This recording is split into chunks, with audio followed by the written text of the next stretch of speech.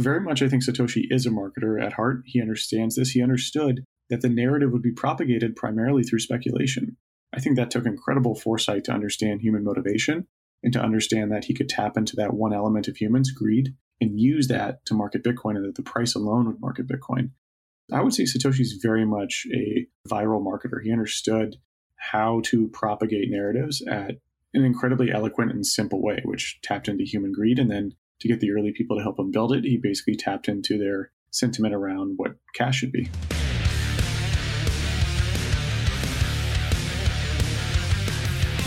Welcome back to The Breakdown's Free Ideas Festival, a 4th of July exploration of ideas with the potential to shape the future of the economy. This episode is sponsored by Bitstamp and Crypto.com. The Breakdown is produced and distributed by CoinDesk. And now, here's your host, NLW. Welcome back to The Breakdown. It is Wednesday, July 1st, and this is day 2 of the Free Ideas Festival. To many, Bitcoin is inevitable. But then again, many who have been around for a long time, who have seen how many different forces have tried to compromise or kill it, have a slightly different take. Dan Held is a serial Bitcoin entrepreneur and is currently in BD at Kraken after they acquired his most recent company, Interchange. He is known for his excellent content on Satoshi's history, on Bitcoin narratives, and on so much more. And recently, he released a thread about Bitcoin's, quote, decentralized marketing department. In this conversation, we talk about how narrative construction and competition in Bitcoin is an incredibly powerful force that shapes how new people enter the space and how they engage with it when they do. Far from Bitcoin marketing not mattering, these narratives, as Dan will argue, can actively delay, block, or obstruct the advance of the protocol. I guarantee you that after listening to this, you will think about Bitcoin marketing in a new way. All right, I am here with the man, the myth, the legend himself, Dan Held. Dan, what's going on? Hey, thanks for having me. Doing pretty well. How about yourself? I am doing great. Excited for the 4th of July coming up. Excited to talk about some big ideas. And so I'm doing this thing basically that I'm calling the Free Ideas Festival, which is around July 4th. And it's about ideas that I think have some capacity to really shift economics or shift systems that we live in. And you had this thread recently that was all about Bitcoin marketing and the decentralization thereof. And I think it's a really interesting jumping off point, something that we don't necessarily talk about in the context of Bitcoin as much as maybe we should. So maybe by way of kicking us off, what's the TLDR of this idea and what was the goal of the thread for you? Yeah, so I'll start with the goal of the thread before I go into the TLDR. But the goal of the thread was I felt like there was this mismatch in Bitcoin of expectations over what marketers do. I think they kind of get a bad rep with the Bitcoin community as sleazy salesman types, when I don't think marketing is that at all. I think marketing serves a very important function. And so my thread was an attempt to to kind of clarify what marketing did, what functions marketing does, how it works, and why it's relevant to Bitcoin. And the TLDR is that Bitcoin has a decentralized marketing team. There is no Bitcoin, HQ marketing team. There's no Bitcoin Foundation marketing team. Bitcoin is composed of all of us. Every single Bitcoiner out there talks about Bitcoin, tells people about Bitcoin, markets Bitcoin through content that they create. And so each one of us are part of that marketing team. And so it was a thread to cover that and to dive in deeper as to the functions of marketing. Awesome. Well, so I think that two of the things that were worth level setting and tweets that I'm going to pull out specifically, I think that the stakes of the conversation are really important too. And you articulate this, and there are two stakes. The first is that there's missed opportunity. So you argued, some Bitcoiners argue that Bitcoin will dominate because it is the hardest money ever known. It forces people to understand it better and educate themselves. And you said, bullshit. most came in for speculation, and the ones who got or stayed here saw content. You don't automatically get it. So that's one key part of the stakes, is this missed opportunity. The second is where it can cause actual harm. So you said bad marketing can hurt Bitcoin. The P2P cash narrative led to a civil war, billions of misallocated capital, hundreds of dead companies with disenfranchised employees and builders, and created conflicting and damaging expectation that eroded Bitcoin's growth trajectory. So let's talk about those stakes, I guess, or just, what inspired you to write about this? Yeah, so I've been through 3 Bitcoin cycles. So I was there early 13, late 13, and 2017. So I've seen a wide, Bitcoin evolved from, this was before CoinDesk existed. The industry was a dozen people in San Francisco. Like, it was tiny. Early 13, there was barely anyone into Bitcoin. And so I've seen Bitcoin evolve from, like, not even just hobbyists, I would say smaller than that, like a really, really small group of people, evolve from that to this big mainstream sort of thing over the course of 8 years. And when you see something evolve like that, a lot of the, I think, early people that were participants have these cultural values, these beliefs, and they're a little bit afraid of how the change occurs. They're a little bit afraid that, oh, this won't be like it was when there's only 12 of us, or this won't be like it was when there's 1,000 of us. And so there's this hesitancy to embrace this professionalism in the space, because they perceive the professionals as, more corporate, or more, they're not there for the right reasons. I think you can do both. I think, like, there are professionals who also respect Bitcoin for what it does and what it provides. After all, Bitcoin has a value prop of being immutable and hard to seize, with an amazing monetary policy. So, they're marketing those core value props of Bitcoin. They're not necessarily, like, perverting any early narratives or early cultural values. So I think there's a little bit of a disconnect there, where a lot of these earlier types just feel that these newcomers don't respect every single cultural element. And because of that, it is not as pure as the original sort of community. So I think that's part of it. When we look at waves of adoption in Bitcoin, like I said before, I've been through 3. The tops of the market are defined by the speculative nature of how people are attracted to the rising price. And Satoshi actually hypothesized this, and before Bitcoin had any value. Satoshi hypothesized, as the price goes up, people become more aware of it, and in turn buy in expectation of that value increasing. Essentially, he's describing FOMO. And so as the price continues to rise, more people buy into it, and the visibility of the price becomes higher and higher as more people write about it and talk about it. And so the peaks are set by speculative enthusiasm. So the peaks of adoption in these cycles are set by speculative enthusiasm, but the floors are set by hodlers.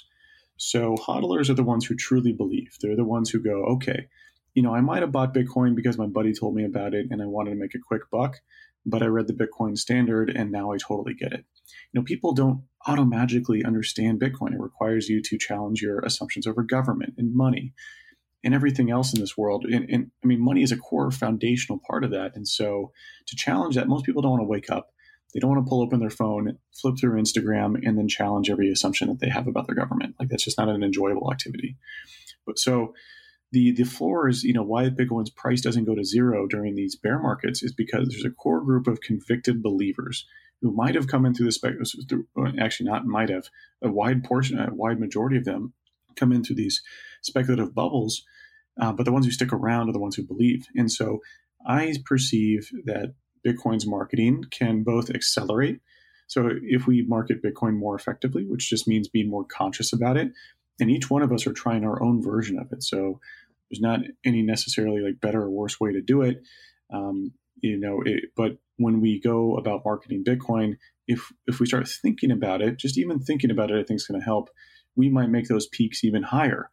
And also we might make those floors higher too, which means in the next bear market, maybe we don't have that 80% drop that we normally see. Maybe it's only 50% because we converted so many of those speculative traders into believers by delivering them content, whether that's in podcast, video, or written form, that resonates with them and teaches them why Bitcoin's valuable. So I think it's super, super interesting. And I want to add a little bit more granularity to this conversation now as we discuss what we mean when we say marketing, because I found that there were like really two different dimensions to marketing that you were discussing in this thread. The first is finding resonant messages. And the second is actually building funnels, right? Building communication funnels. Maybe let's actually take the second first. Could you describe the Bitcoin marketing funnel as it is right now? Yeah, so this is going to be somewhat of a subjective interpretation, and other people can define these layers in the funnel differently. But a funnel describes a user journey in terms of them evaluating a new product, service, or protocol, which is Bitcoin. So at the top of the funnel, you have something called awareness, which is them just knowing that this product, service, or protocol exists. From there, they go through increasing layers of engagement. So it goes from awareness to like consideration. Oh, okay, I'm aware of Bitcoin. Well, now, maybe I should buy Bitcoin. And then further down the funnel, you have things like, okay, I'm going to sign up for an exchange account. Okay, I'm going to buy the Bitcoin standard. Okay, I'm going to buy Bitcoin for the first time. Okay, now I'm going to DCA. And then as you increasingly become more and more engaged as a Bitcoiner, you'll run your own full node. You'll have your own, not your keys, not your coins, manage your own private keys using like a Trezor with like a crypto steel backup. All these things represent the user journey of becoming a pre-coiner all the way through to becoming a hardcore Bitcoiner, a hardcore hodler, if you will. So each stage, that's where I meant that it's subjective. Each stage can be defined by, different individuals differently. But generally what we're talking about is someone moving from not having Bitcoin to having Bitcoin and really believing in it. So one of the points I think that you were trying to make is that this funnel, it's okay for different people to have different interpretations of or focus on different aspects of Bitcoin at different stages, right? You were kind of proposing some of the more popular podcasts, for example, as sort of almost like the intellectual gateway drugs, right? And whereas some folks critique those podcasts for oversimplifying, your point was like, look, you got to create a big tent. I mean, is that an accurate depiction of what you were saying? Yeah, I think that's very accurate. A lot of Bitcoiners, and I understand where they're coming from because there's a lot of nuance missed by some of these podcasters who broadcast Bitcoin to a wider audience. Their objective is to get a pre-coiner into Bitcoin. If you give them the full pitch right off the bat, that's a little hard to convert them. They're trying to get someone from the top of the funnel, which is like awareness. I've heard of Bitcoin, into even considering Bitcoin. So I think a lot of the more like deeply convicted Bitcoiners, they see that and they don't perceive that as they feel a little bit like it's misinterpreting Bitcoin or it's not adequately representing Bitcoin. And that's why I positioned it more as like, look, they're taking them through different stages of the funnel. There's great content creators in Bitcoin who are much more in depth. Where further down the funnel, that's something that you would recommend to your friends is, oh, there's this great Medium article, there's this great podcast that covers a more nuanced topic about why Bitcoin's important. And so it's more of a relay, if you will. I don't think it's pretty hard for someone to take a pre-coiner to coiner all by themselves. It does happen, depending on your content, you can take a lot of people into different stages, but there's very few people who are full funnel where they stay at a very high level, but then also go really, really granular into like different aspects of how Bitcoin works. Because as you know, and most of the people listening to this know, that Bitcoin has a ton of different elements in terms of how it works and, the game theory, the monetary policy, the history of money. All these things are incredibly nuanced and important. And it's important because it's what Bitcoin's about. But, it's like going on a first date. When you go on a first date, you don't want to tell them everything about your life in the first date. You hit the major points and you want to get them to the next date, right? You want them to understand more about you and give them your value props in terms of who you are and how you guys might mesh together. So you don't want to give them every single nuanced story about how you and your buddies did something dumb in college on the first date. But as these individuals progress through the funnel, they will progressively get deeper and deeper into content that tells them more about how Bitcoin works. I think it's particularly salient now because we're living through a narrative moment where there are a lot of people who agree with Bitcoiners' diagnosis of the problem, even if they're not sold on Bitcoiners' diagnosis of the solution, right? There's a reason that the money printer go burr meme is totally transcendent across FinTwit, not just Bitcoin Twitter. And I think that kind of extending the point that you're making is if you force everyone who agrees with you on assessing the problem to immediately agree on assessing the solution, you're going to lose out on a lot of folks. I think that's a really great point that you brought up. When we market Bitcoin, we are selling someone a solution. We're going, hey, Bitcoin solves your problems. But many of these people don't even know they have a problem. Money printer go burr was a great meme, and that transcended across multiple different subsectors of finance. The crypto community, macro folks, even mainstream. You've got Wall Street Bets, a subreddit dedicated to more day trader types. But with Bitcoin, we forget that we need to define the problem before we sell a solution. If someone doesn't know they have a problem, then when you sell them a solution like Bitcoin, they're like, I don't really understand why I need that. And so, and unfortunately, that takes like a little bit deeper dive of them to like go, okay, wait a second. My government's printing all this money. Well, what's going to happen to my money?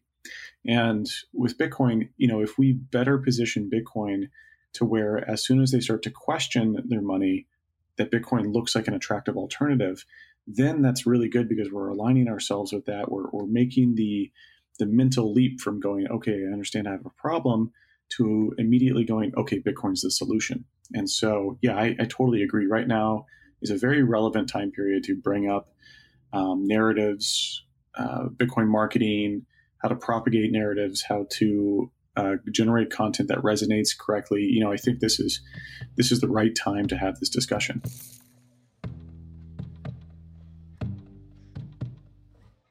Bitstamp is the original global cryptocurrency exchange. Since 2011, Bitstamp has been the preferred exchange for serious traders and investors. Trusted by over 4 million customers, including top financial institutions. Bitstamp is built on professional-grade trading technology. Their platform is powered by a NASDAQ matching engine, and their APIs are recognized as the best in the industry. Download the Bitstamp app from the App Store or Google Play, or visit bitstamp.net/pro to learn more and start trading today. That's bitstamp.net/pro. What's going on, guys? I'm excited to share that one of this month's breakdown sponsors is Crypto.com. Crypto.com offers one of the most cost-efficient ways to purchase crypto out there, as they've just waived the 3.5% credit card fee for all crypto purchases. What's more, with Crypto.com's MCO Visa card, you can get up to 10% back on things like food and grocery shopping. When you buy gift cards with the Crypto.com app, you can get up to 20% back. Download the Crypto.com app today and enjoy these offers until the end of September. So this is the second part of the thread. Was you sort of had the building funnels part and then the finding resonant messages part. You and I share a real interest in narratives and how narratives evolve and how memes sort of reinforce or are part of narratives. How have you seen the Bitcoin narrative evolve over this time? And in particular, I guess I'd love to catch up with you because we haven't talked for a while on how you've seen the narrative moment over these last few months during this period of economic turmoil. Yeah, and by the way, you were a good influence. You were a phenomenal influence on how I perceive narratives and how I think about narratives in Bitcoin. You and others. So I wanted to give you a hat tip there just to kind of call that out. In regards to how narratives have changed over time, I think, as I mentioned before, Bitcoin is largely perceived as like a very risk-on asset, an asset that is sort of very speculative in nature, where most people hear about it during the bull runs. And it's interesting to see the narrative shift a little bit. Quite a few of us throughout the years have called Bitcoin Gold 2.0. And we haven't seen that narrative really pick up steam by like the big institutions. A lot of the big institutions have been distracted with blockchain tech for the last, from like 2015 through 2018. We're very distracted by blockchain or smart contracts or stuff like that, more enterprise level, database solutions. But over the last 2 years, we've seen the Bitcoin as a Gold 2.0 narrative really pick up steam from not just in the Bitcoin community, but by these institutions. And that's an important shift because as Bitcoin grows, you have to change everyone's mind in the world about how they perceive their money and what Bitcoin represents to them. And to see this meme start to propagate in those circles is incredibly exciting to see. To see Paul Tudor Jones talk about Bitcoin being gold 2.0, to see Bloomberg publish a research report saying Bitcoin is the new gold. Like, these are incredibly important validation moments when, as Bitcoiners, we all realized this a long time ago. But it takes time for this narrative to propagate and permeate into the consciousness of these older institutions that, where change happens much slower. So I consider this a phenomenal moment for Bitcoin. I bought Bitcoin in 2012 because my investment thesis was that Bitcoin is gold 2.0. And it's largely trended along that. Of course, there's other narratives in the meantime. We've seen a lot of people talk about how Bitcoin's a peer-to-peer cash sort of element where it's more useful as merchant payments, and we haven't really seen that validated by the market. We don't see much activity there. And so, we have all these narratives that Bitcoin can represent. A lot of people go, well, they go, hey, it's not, I think some people push back on marketing for Bitcoin, because they're like, look, you can use Bitcoin for anything. And I understand where they're coming from, because I'm a libertarian, and I'm from Texas, and I was a libertarian before I found Bitcoin, and Bitcoin was the perfect money for me, right? And I feel that a lot of people go, how dare you prescribe a narrative for a protocol? It's code. You can't tell me how to use code. And I'm like, cool. I get it. Like, look, I'm a libertarian too. You're free to use it as you wish. But it's kind of like someone building a tank and then you going, well, I want to use it for ride sharing. And you're like, you're free to do that. You're free to do whatever you want with this open protocol, but it's just a really silly way to use it. And it's really disingenuous to propagate the narrative that it's useful to be a ride sharing vehicle when it was special purpose built as a tank. And I just, that's where, we are a decentralized marketing team and everyone is free to market Bitcoin as they wish. But I do feel like a lot of people push what their hobby is into what Bitcoin is. And, putting the product hat on, which my background, I'm in BD now, but my background's in product and marketing. Putting a product hat on, you're like, well, okay, I only have one shot, or I have very few shots to convert someone into Bitcoin. And when you give them a narrative or when you give them a pitch, if you get it wrong, then they're permanently misaligning their expectations. And that's what happened with the P2P cash narrative, the spin Bitcoin narrative, was that when we dug into that, when we, I was there when we'd cold pitch people at blockchain.info with, Nick Carey and Roger Ver at a dinner table. I've seen us try to really shoehorn that narrative in, and it just doesn't fit. It doesn't solve a problem that most people have. Yes, if you want to buy items on certain dark markets, having something immutable is a very useful tool, but that's a very small percentage of Bitcoin transactions, and it's grown increasingly smaller. So all we have to do is look at on-chain data to validate that hypothesis that, it will solve this payments issue. It really doesn't solve that problem for most people. And so I feel strongly that, if you'd like to use Bitcoin for payments because you feel that that's fun to do, then you should do that. Telling people that's its most useful thing it can do, and, showing them a really painful way to pay for coffee, you might have just permanently turned them off from Bitcoin for the next 5 years. So it's not just about marketing. So there's no technical proper way to market Bitcoin. There are ways that are more right than less right. If you choose a very, very less right one, then you might actually damage Bitcoin. And that's where I think a lot of Bitcoiners don't think through it that way. They're like, oh, it's additive. If I market Bitcoin as gold 2.0 and a cheap PayPal, that's great because it's two value props. And I'm like, wait, well, no, it doesn't do one very well. And also, you have to lead with a pitch. You can't pitch two things at once. They're not really additive. They're actually subtractive. And it's not like Bitcoin won't be useful for payments someday. It definitely will. And it's useful for some payments now. But first, you have to have a large percentage of the population holding Bitcoin. The volatility has to drop. The user experience has to get better. All of these things take time. And I've been around for 8 years. And I'm actually really surprised how slow the UX in Bitcoin has been. Here's a great example. What the hell is an unconfirmed transaction? Like, as a normie, imagine seeing the word unconfirmed transaction. That's not that. Yes, that is technically what it is, but does that really convey to the user what state their Bitcoin transaction is in? Yes, it does, but that's a much more clinical way to think about it. We must think about the feeling that someone feels when they see the word unconfirmed. And so, to see how Bitcoin's UX has barely progressed, and this applies to every cryptocurrency in the space. I think most have a pretty poor UX. And so I don't really, when they talk about, these UX problems will be solved quickly around different ways to spend Bitcoin, I'm like, I'm a little bit dubious as to how fast that might happen. Yeah, I mean, I have a few follow-ups. One is I can validate the this causes actual harm because I was in Silicon Valley at the same time as you. And while you were thinking about it as digital gold, that was not the predominant narrative. I think to your point, that's when Square was just starting and Venmo and like there was all these other payments things. And to me, when I was introduced to Bitcoin and I like heard about it early, right? I was advising a company that went through Y Combinator, the same class as Coinbase. It was introduced as another thing to pay for your cup of coffee, like when you were pitching an investor, which is fundamentally boring. You know what I mean? Like it didn't even begin to scratch the surface of what it was. And that's not me blaming that narrative for me not getting into it, right? I could have dug deeper as you did. However, it was by far the dominant and frankly, I think very distracting narrative when I was coming into contact with it in Silicon Valley in those days. And there's a lot of reasons for that are way beyond the scope of this, but I think that it's just, it took me a couple years to get back to it after that. And that's a good validation of, I think, what you're saying. What's more, I think maybe even to just build on and maybe go after this payments narrative just a little bit more because we can.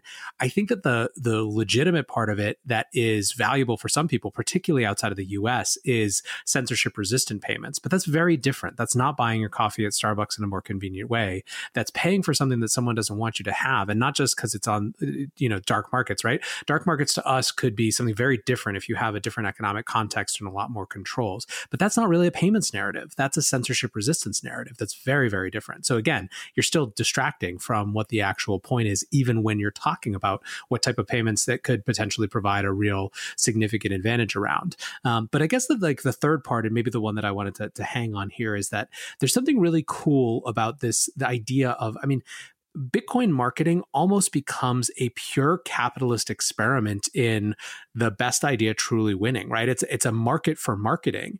And I think that, we tend to talk about the block size wars and things like that only in the context of sort of which companies have or which assets have the biggest market cap and how that's changed and industry dominance, all of which is true. We don't talk about it just about how thoroughly the ideas have won, and those ideas, which started as quote unquote marketing or narratives, have become totally ascendant. And I think that for anyone who is frustrated with different people contributing ideas, it really is. If you have any sort of libertarian tendencies, this is about as free a marketplace as you can get because there's it just proves itself over and over that the best idea of what Bitcoin is wins out in the end.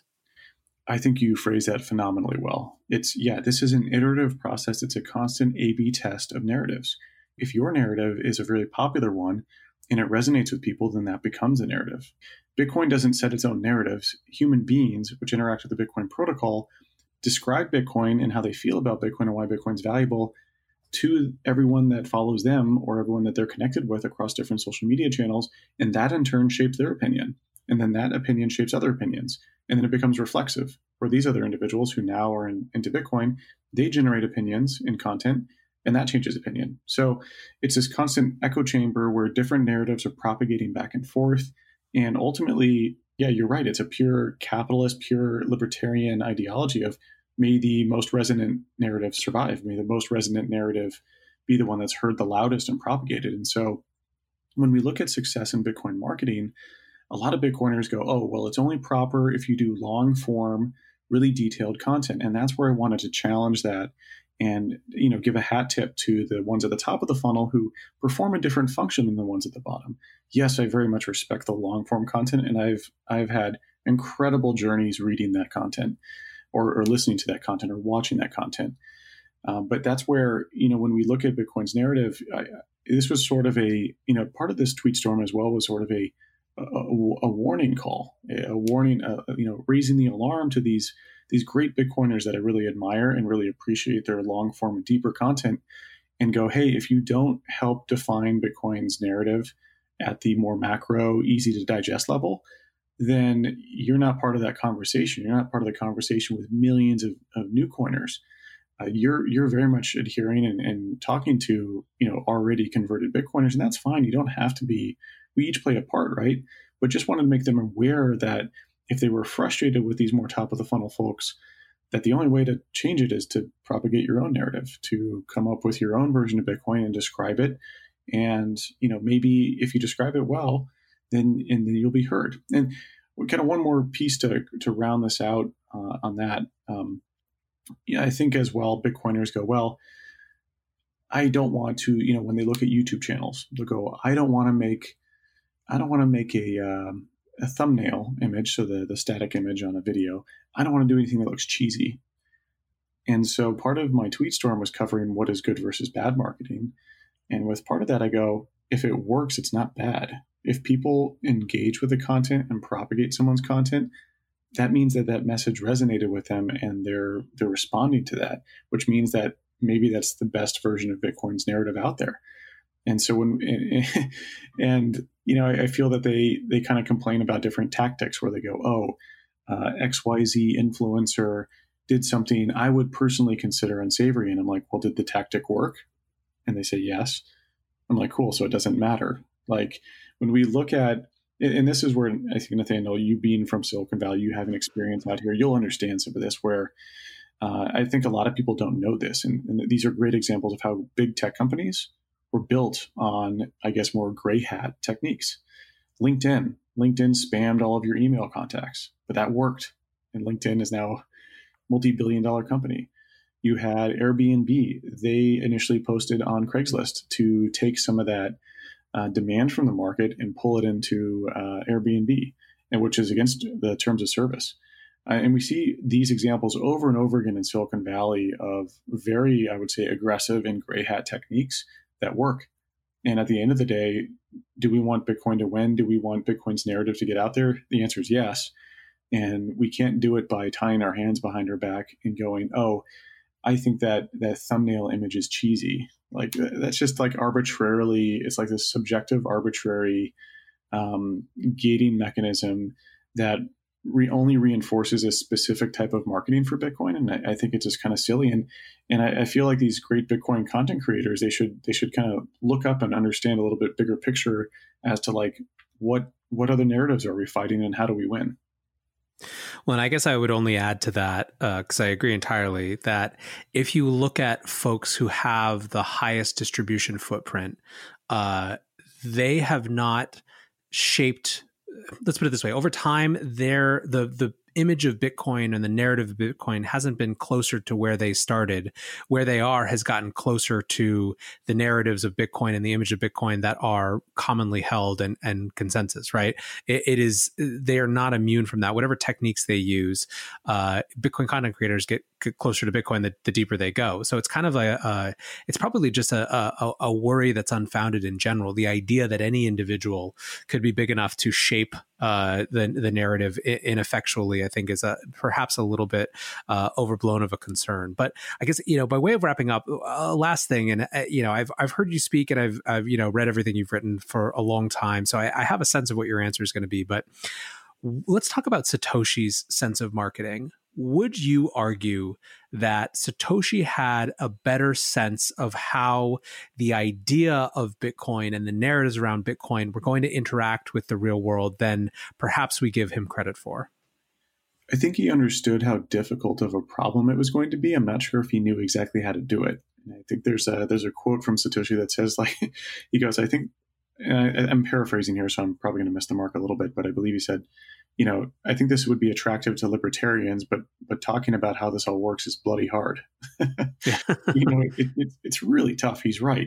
I mean, he does a really nice job of distilling topics down, and it's actually really impressive for someone to have his capability to get so deep into the weeds. He built it from scratch, but to be able to zoom all the way out and tell people about it, he actually does a decent job back in, I'd say, say a pretty good job in 08 to 2010 in describing it.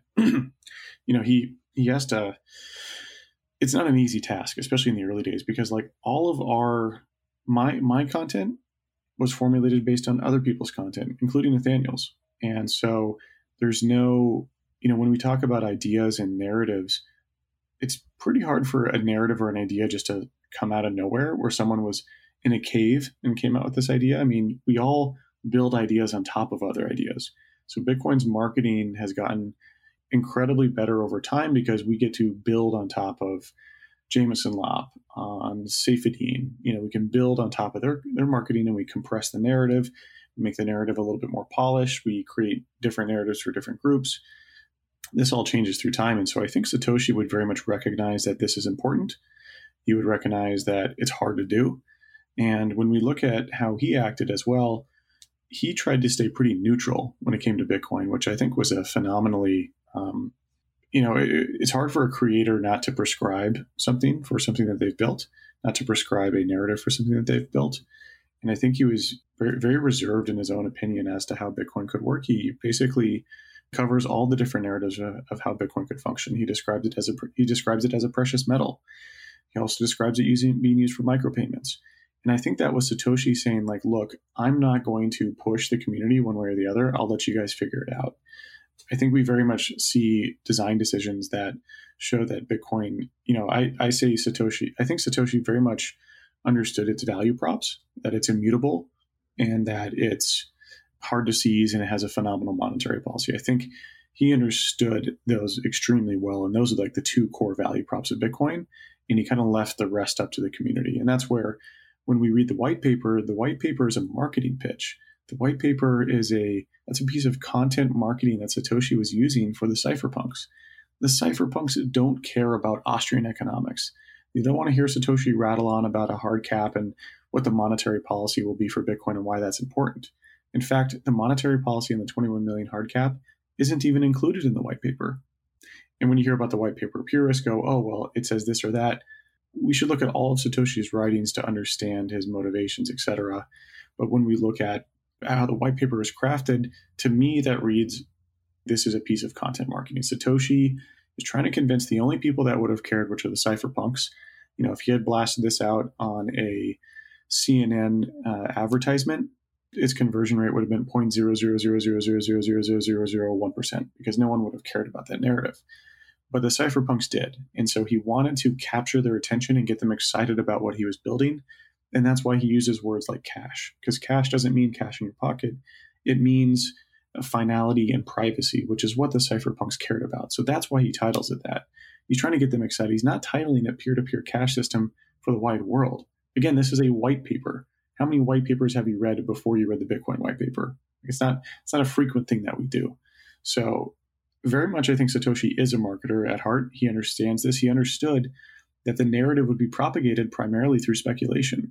I think that took incredible foresight to understand human motivation and to understand that he could tap into that one element of humans, greed, and use that to market Bitcoin, and that the price alone would market Bitcoin. So I would say Satoshi's very much a viral marketer. He understood how to propagate narratives at an incredibly eloquent and simple way, which tapped into human greed. And then to get the early people to help him build it, he basically tapped into their sentiment around what cash should be.